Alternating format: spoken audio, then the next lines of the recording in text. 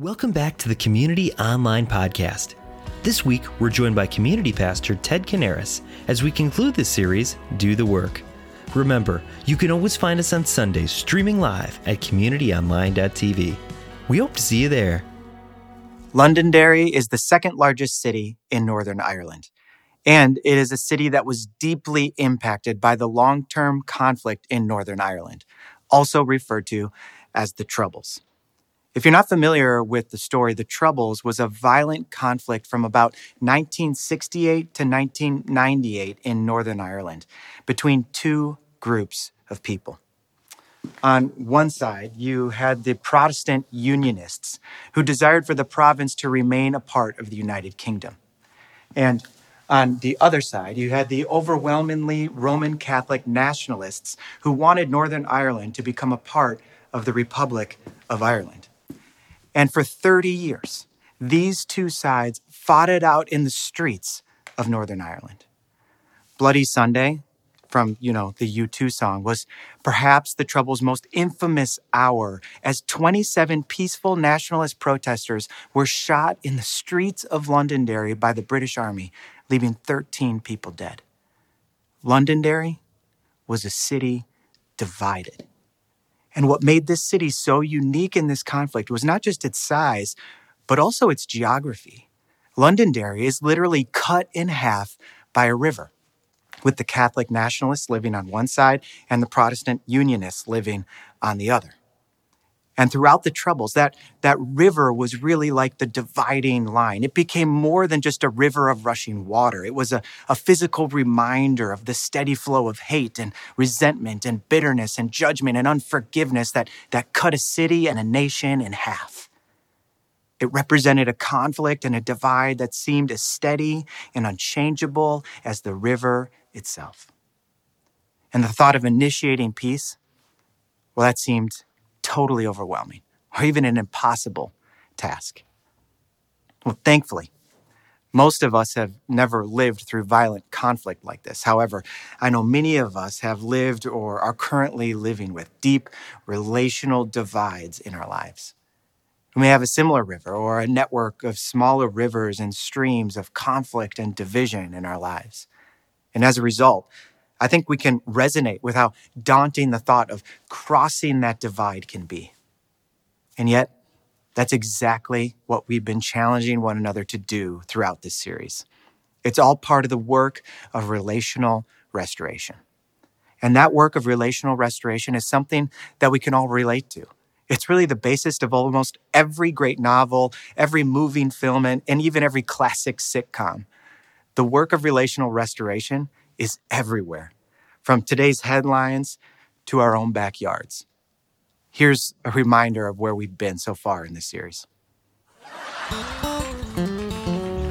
Hey, Wilson. Happy Sunday. Hi-ho, neighbor. And a happy Sunday to you, too. It's my favorite time of day. And what's that? Church time. Yes. Me too. And how did you find last week's service? Oh, well, it hasn't been that long since I've been to church in person, Wilson. I mean, muscle memory kicked in, and I got us all there without even having to use my GPS. I mean, how did you find the message, the big idea? It's really not all that difficult, Wilson. Even if you miss church on Sunday, it's all available online on demand. But we made it to in-person church on time. So the whole family went together last week? Guess that means you were able to patch things up with Jill. For the most part, and thanks to this series. I mean, in week 1, I learned that I got to first do the work of identity formation, grounding my identity in Jesus. And then in week 2, we talked about doing the work of self-awareness, asking God to show us where we've been at fault in anything that might have happened in the relationship. And then last week, we talked about doing the hard work of forgiveness, choosing to cancel the debt that the other person owes.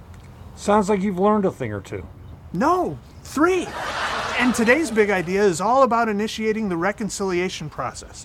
So once again, I'm learning that it's up to me to do the work. I'm proud of you, Tim. What about you, Wilson? I mean, is there a relationship in your life that needs restoration? I've had someone in mind during the series. Is it me, Wilson? Is it me? I guess you'll find out after today's message. Either way, it's about time for both of us to do the work. You ready? I don't know. I'm still on the fence. Get it? On the fence? No.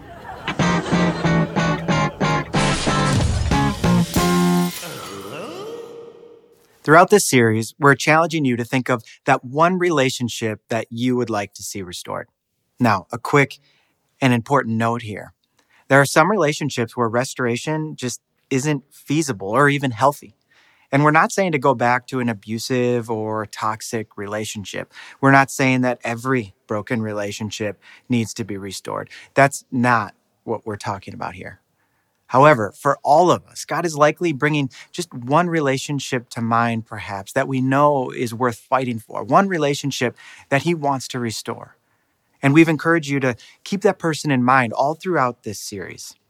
Now, up to this point in our series, all the work that we've been challenging one another to do has been our own individual work of identity formation, the work of self-awareness, and the work of forgiveness.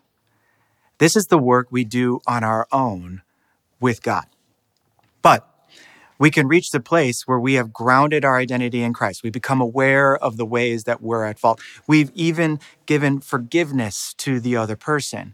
And yet, we're still maybe kind of sitting back with our arms crossed, waiting for the other person to come to us.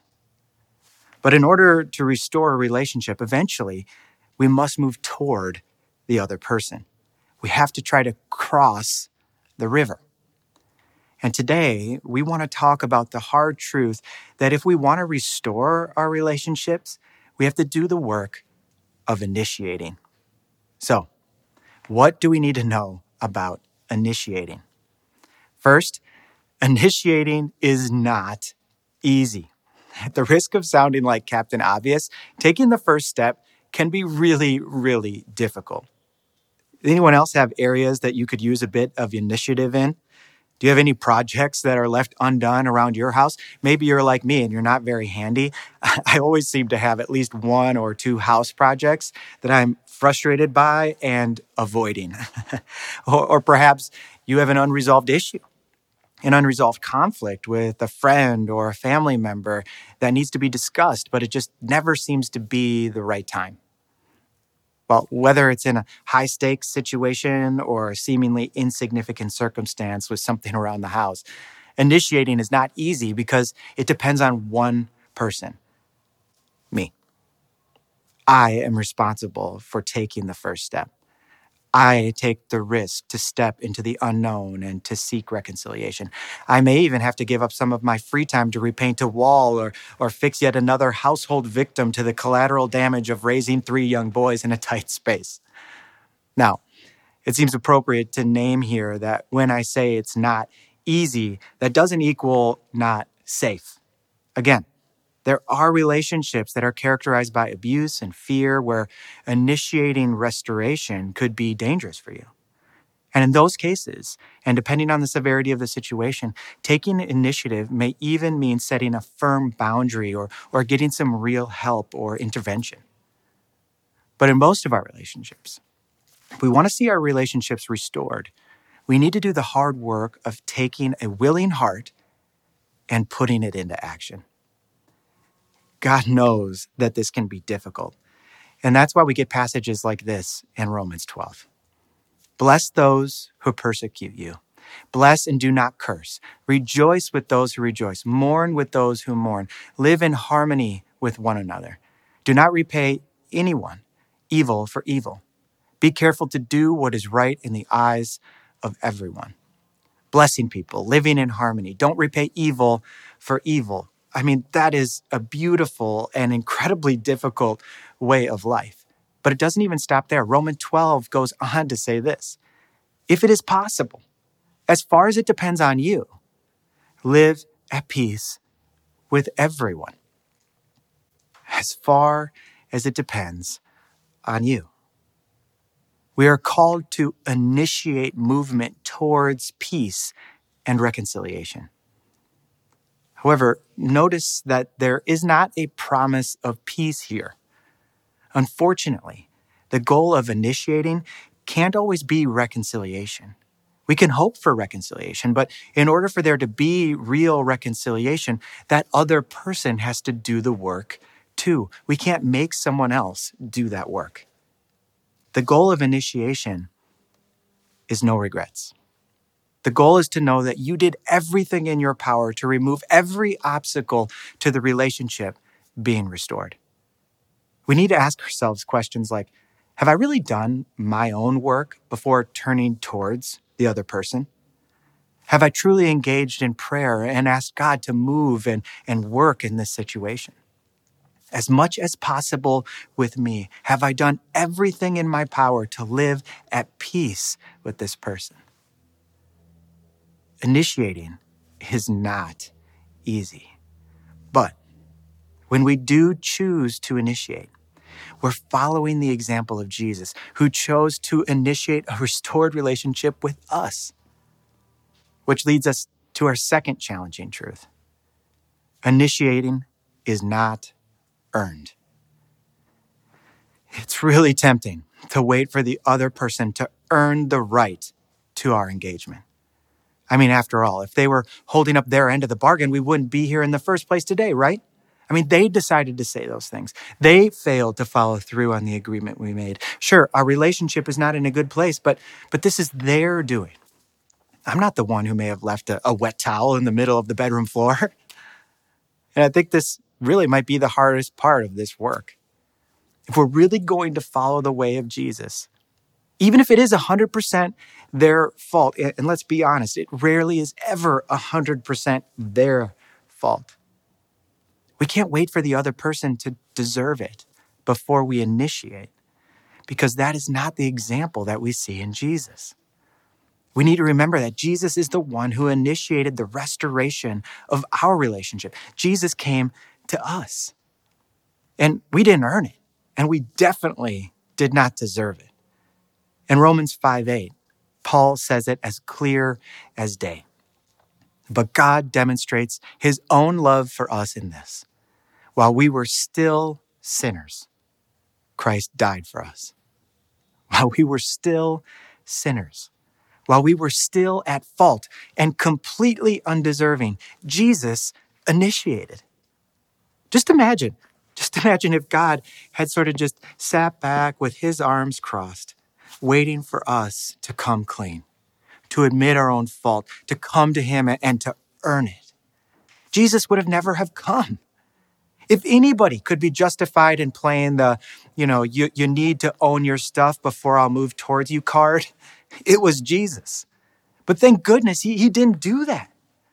Instead, while we were still sinners, before we showed any movement towards repentance or ownership or even recognition of our wrongs, Jesus initiated a restored relationship with us. And his initiation was rooted in his great love for us, not because we earned it and not because we deserved it. The love of God displayed through Jesus is beyond our comprehension. It's bigger and taller and deeper and wider than we could ever possibly imagine. And when we remember this extraordinary love that we have received in Jesus, you know what it does? It allows us to open our hearts, to open our minds to a new way of seeing and a new way of approaching other people. God's love for us compels us to love others with that same love that we have received in him.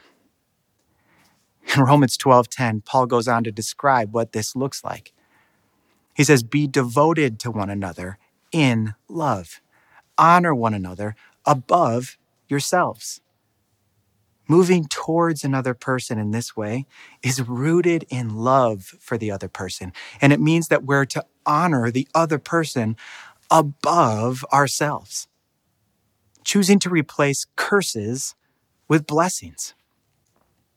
But this kind of heart posture we're describing here, it doesn't just happen by accident. And you certainly may not even feel like it, yet it doesn't change the call for us to love people like Jesus loved us. I have to be honest with you here today.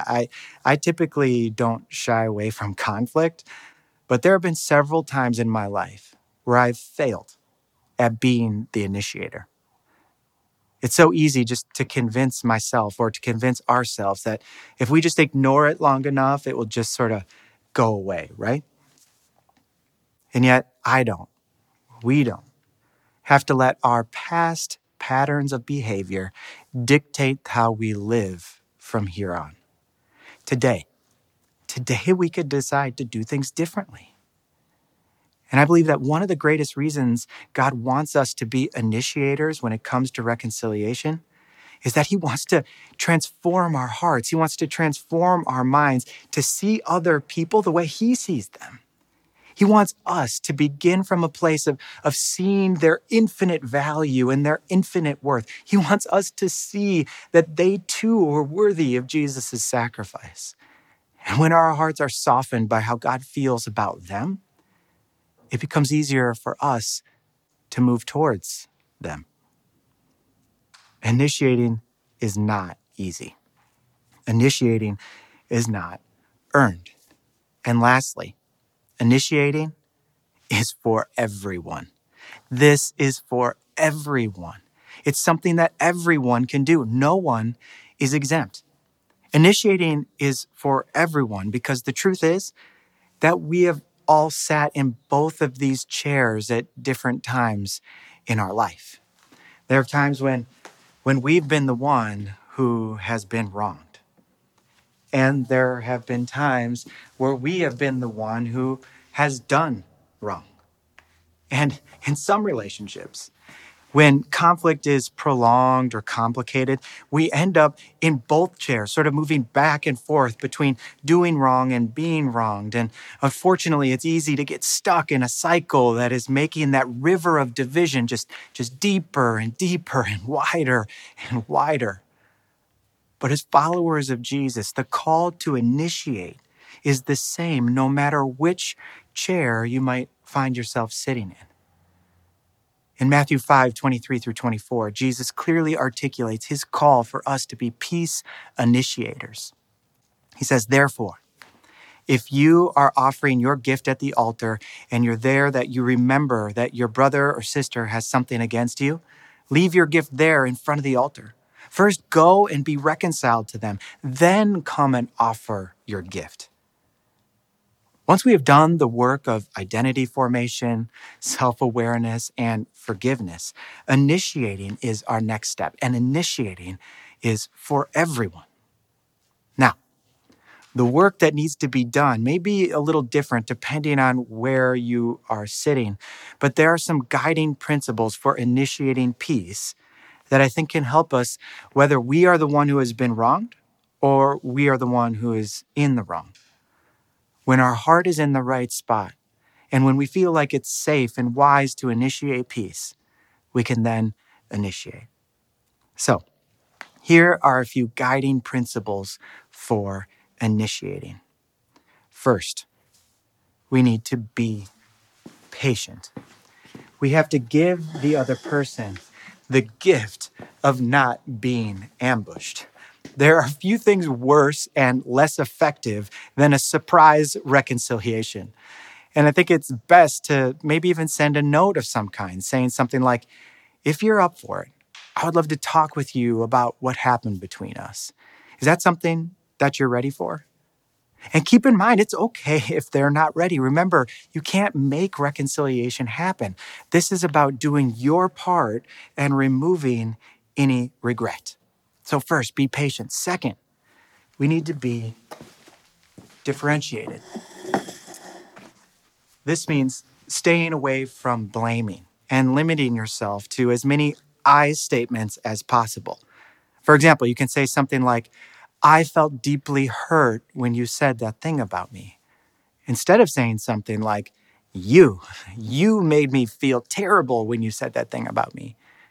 Being self-differentiated means that you are in a place where you are able to take responsibility for yourself. It means you can distinguish between your own goals and values and thoughts and feelings. And it means that you can confidently and humbly communicate that without getting threatened or without getting defensive. Self-differentiation is really only possible when we've done all of that internal work in advance of initiating. then we can have a productive and self-differentiated conversation. Third, we need to be connected. This is all about making sure that you can maintain some level of empathy for the other person. I know it sounds simple, but if you have been in these chairs, you know how hard it can be. Unfortunately, it's possible to be patient and to be self-differentiated, but still be a jerk. And that's really what narcissism looks like. Fighting to maintain an emotional connection to the other person is a commitment to care for the other person without being defined by them. Being emotionally connected while initiating means staying in touch with yourself and the other person. You need to have the freedom and the safety to share your perspective while also giving the other person the freedom to express their own perspective. And finally, we need to be specific. We need to be specific about what happened and how you feel. Then you can explicitly ask for and grant forgiveness out loud, saying things like, "I am sorry for blank," and "would you please forgive me?" But again, be careful not to put them on the spot. It likely took you some time to get to this point to ask for forgiveness, and they will likely need some time to grant it as well, and that's okay. Or if you're the one who has been wronged, it might mean granting forgiveness by explicitly saying, "I forgive you for blank." And let me tell you, if you've never been in a moment like this, there can be an incredible freedom and power in saying those words out loud. So, as you follow Jesus by being an initiator, you must also follow his way of love. Be patient, be differentiated, be connected, and be specific as you initiate peace with one another. Remember the city of Londonderry from earlier? The city divided by a literal and metaphorical river of broken trust and broken relationships. Londonderry was broken in two groups of people at odds with one another, literally stranded on the shores of opposition with a river of hostility and unforgiveness flowing between them. Both sides seemed stuck, either unable or unwilling to initiate. But then something incredible happened about 10 years ago in Londonderry. They built a bridge. On June 25th, 2011, the Peace Bridge was opened. Now that river of division is no longer the most powerful symbol in Londonderry. This spectacular bridge of peace is the redefining landmark of Londonderry. It's a beautiful metaphor of how even the deepest and the widest divides can be bridged by peace if we're willing to follow Jesus as an initiator. And may we never forget that there's another, greater, more beautiful bridge of peace. It is a bridge with much more simple structure and yet even more beautiful than the Peace Bridge in Londonderry. It's a bridge that offers peace for all people, all places, and for all time. Of course, I'm talking about the cross of Jesus. The cross of Jesus is the bridge that makes a way for us to have peace with God and with one another in our world. It's the cross that is the only thing that can truly bridge our rivers of brokenness, replacing our deep scars and broken hearts with restored relationships that shine like beautiful monuments for all the world to see. And when we walk across this bridge with Jesus, we can become initiators of peace. Initiators of peace with others, inviting them to meet us at the bridge, at the foot of the cross of peace. This is our great hope. We hope you were encouraged and challenged by today's message. If you'd like to take a next step, head to communitychristian.info. If you'd like prayer, please text the word prayer to 331-226-1686, and a member of our prayer team will reach out to you. To give financially to Community, head to givenow.cc. Thanks for listening to the Community Online Podcast.